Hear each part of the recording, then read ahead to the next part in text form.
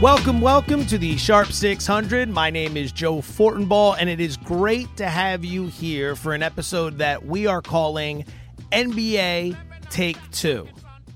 For those of you, and I don't fault any of you that do this, I used to do this back in the day, but you get so wrapped up in college football and pro football that you just completely dismiss the NBA and the NHL through the first half of the season. Then when football ends, you want to jump back in. The problem is you've missed 30 to 40 games.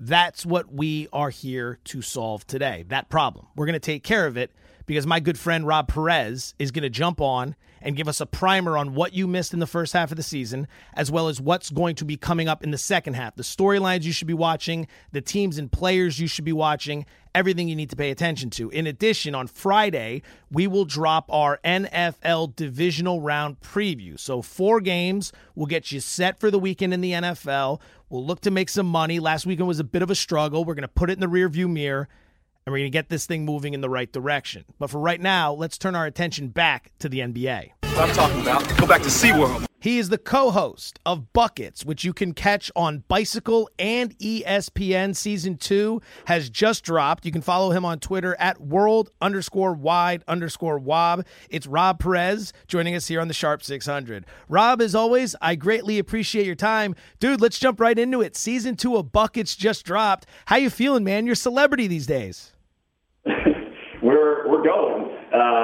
It's been a process. Again, I think the first time I spoke to you about it, I always say we've gone from pizza rolls to prime time because, again, this show just started off as a random Periscope about eating pizza rolls, but a lot of blood, sweat, and tears have gone into it, and we're hoping to give the basketball crazy fans out there a lens into the basketball culture side of things, which is what the show ultimately is. I've been following you on Twitter for at least 5 years. It's one of the best Twitter accounts out there, but now to see you in this space, it's awesome because you follow a guy's career and then all of a sudden it blows up and you're like, man, I knew him before any of that even happened. Tell me what it's been like for you to go from season 1 to season 2. What's that transition been like? What have you learned? What's been easier? What's been more challenging? Right. So you hit the nail on the head there, that I think part of the reason why this show is successful in the first place is because people like yourself that feel like they've been a part of the show since the very first episode. This is not something that hockey sticked overnight. This is something that was a very slow cooking in the pot, stirring it with little different variations of content throughout time. So the audience that we have is very, not culty, but they're very vested in that they feel like they're part of the show. In addition to that, many in the first season, in the current season now, the commenters, they help brainstorm the segments that we actually do on the program. So they're coming up with these ideas, and I credit them as much as I can. The engagement of the audience is ultimately why I think it's gotten to this point.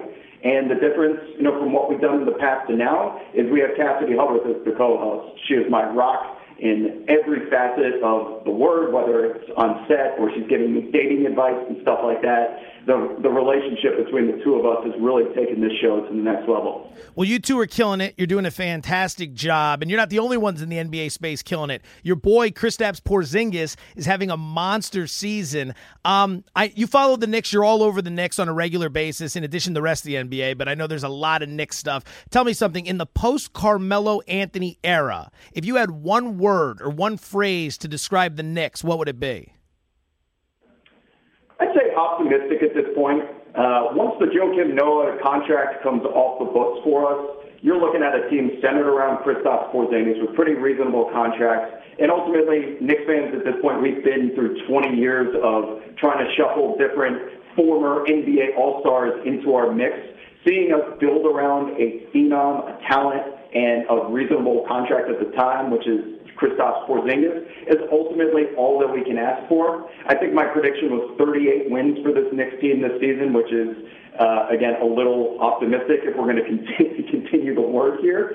But I think we're as pleased, realistically pleased, as we can be. It's a different team that doesn't just throw the ball to Melo on the block 18 feet away from the rim. You can tell there's ball movement. These guys really care, and they feel like they're playing for contract and playing for more than just being a star. That's not a shot at Carmelo Anthony. It's just simply a different style of play, which we haven't seen in a long time with this club. First half of the season in the books, what would you say the biggest surprise has been so far? I think at this point it's the Miami Heat. The fact that they are sitting fourth as of this moment, fourth in the Eastern Conference with a team that is, you have to credit Eric Spoelstra at this point because he's proven he can win with superstars, blending those massive personalities and Bosh, Wade, and LeBron all in their prime. And then when they leave, he can take a team to the playoffs, which he's done multiple years, and get them in the top 50% of the playoff standings with what? Hassan Whiteside that's been 70% this entire year, Goran Dragic, James Johnson. That is really, really impressive. Flip side, what's been the biggest disappointment to you for the first half of the NBA season?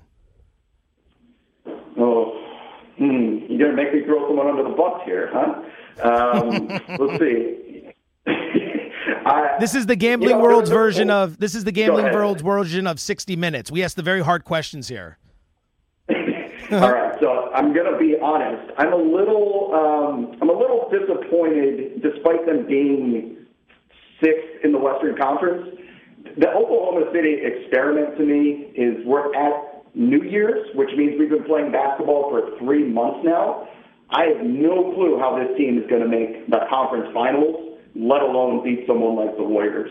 Maybe it's the mixture of personalities to me on the actual basketball court that just doesn't work.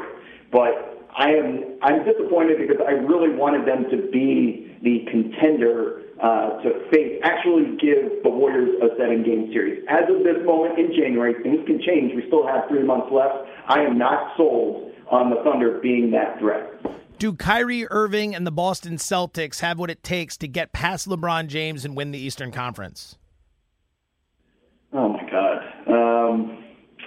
They have what it takes. Here's the problem, is that you always have to look at a series against LeBron James. You have to beat him 4 out of 7 times in what is a week and a half. That is a lot more daunting on the court than it actually sounds. Can Kyrie Irving be Game 7 Kyrie Irving against the Warriors where he hit that shot and carried them to the championship? Can he be that Kyrie Irving 4 out of 7 times when there's back-to-backs against LeBron, who will likely be switching onto him in the fourth quarter to try and lock him down? That is a lot to ask for from someone who is not of the physical stature of LeBron James. I'm going to just say no out of safety reasons, but if there's any team in the Eastern Conference that's equipped to take them to 7 games, it is the Boston Celtics, and they must, absolute must, have home court advantage against them. Otherwise, they're toast. All right, let's stick with the Cleveland Cavaliers for a second. They're still holding on to a very valuable trade asset, which is that first-round pick they acquired from the Celtics, who acquired it from the Nets, and this all goes back to that Kyrie Irving trade. Do you see the Cavaliers using that pick before the trade deadline to get LeBron James more help to beat the Warriors this year? This is without a doubt the most burning question in the NBA right now. Second is probably what are the Clippers going to do with DeAndre Jordan? But the Cavaliers have this asset, which is the next pick, like you just said. Brooklyn is not in last place in the Eastern Conference. As a matter of fact, they are 4 from the bottom. So we're not talking about a guaranteed top 3 pick like that Brooklyn pick usually is. And if you're the Cavaliers, you have 2 choices. The first of which is, do you think LeBron James is going to stay in Cleveland? If the answer to that is yes, you use this damn pick to get him as much help as possible. No questions asked. On the contrary, if you think he's leaving, these are answers that we don't know. Maybe even Dan Gilbert doesn't know. But if you think LeBron James is leaving, which means the Cavaliers are going to fall apart, you have to hold on to that pick simply for long-term purposes. Now, me personally, I am of the mindset that if LeBron James is on my team, I don't care if he's leaving next year. If he's there, that means I'm going to the finals, and I have one shot to win a title. If the Cavs win the title this year, they can be in last place for the next decade, and not a soul in the city of Cleveland will care. If you have LeBron James on your team, you do everything in your power to surround him with any asset possible, and yes, you do sacrifice the future. You mortgage everything to make it happen. Do you see LeBron James leaving Cleveland after the year? And if so, who do you think the front-runner city would be to acquire his services? I don't want to go on record and say yes or no if he's leaving, because I don't know the answer to that question. But if I have to speculate about a certain place I think he'll go, if he does leave, I would probably say Los Angeles. The biggest threat to the Golden State Warriors in the Western Conference is who? Themselves. Really? Now, what about Houston? How much of a run could Houston give them if they were healthy come Western Conference Finals time?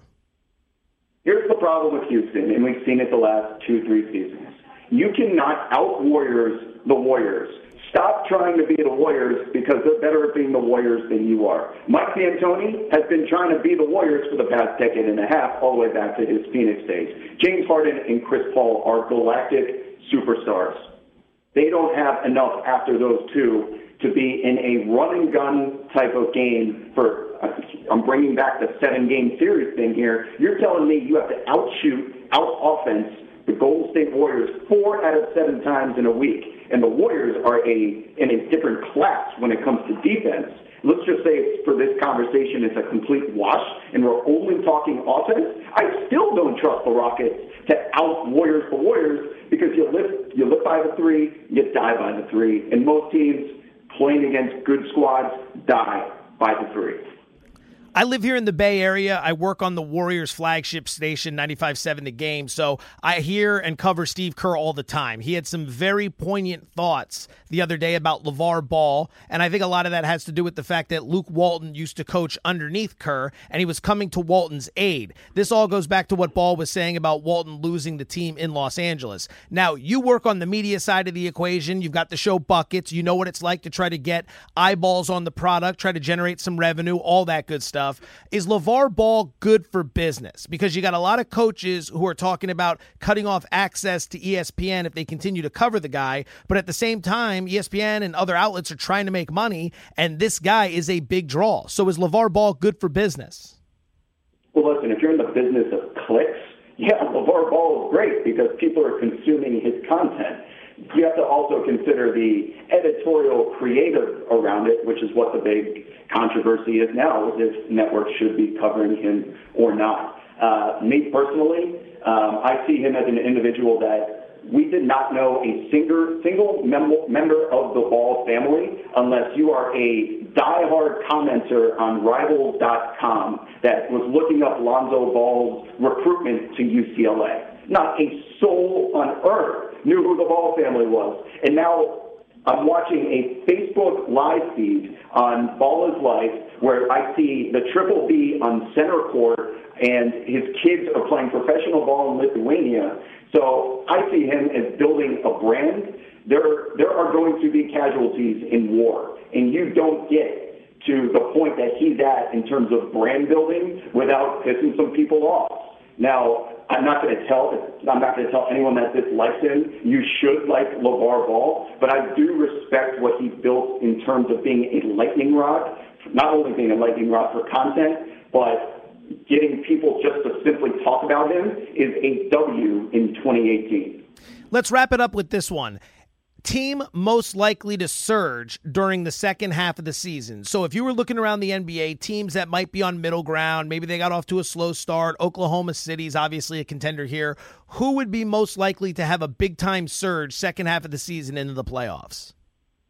I think you already know the answer to this because we've talked about it. It's my boys in the Mile High City of Denver. Yes. Every time I have a couple too many adult beverages at night, I always end up tweeting about the Nuggets. This is my Utah Jazz from last year where I'm trying to get them on people's radars that no one's really talking about them. They're hovering above 500, 3-4 games. They had a terrible loss last night at home against Atlanta, but they are equipped from 1 through 12. They can run guys out there and run a team like the Rockets or like the Spurs out of the first round simply because they have 12 NBA starters on their squad. So I implore you, anyone that's listening to this, that watch out for the Denver Nuggets, not only the current Denver Nuggets, but they get a guy named Paul Millsap back from injury at some point.